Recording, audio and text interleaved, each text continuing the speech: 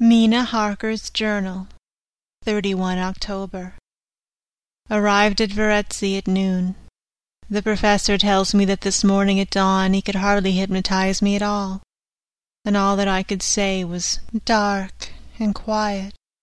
He is off now buying a carriage and horses.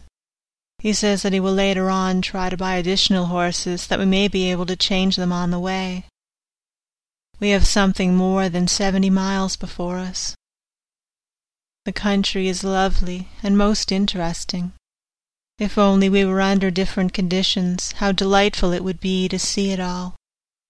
If Jonathan and I were driving through it alone, what a pleasure it would be to stop and see people and learn something of their life, and to fill our minds and memories with all the color and picturesqueness of the whole wide, beautiful country, and the quaint people. But alas! Later, Dr. Van Helsing has returned. He has got the carriage and horses. We are to have some dinner and to start in an hour. The landlady is putting us up a huge basket of provisions.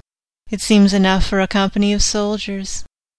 The professor encourages her, and whispers to me that it may be a week before we get any food again. He has been shopping too, and has sent home such a wonderful lot of fur coats and wraps and all sorts of warm things. There will not be any chance of our being cold. We shall soon be off. I am afraid to think what may happen to us.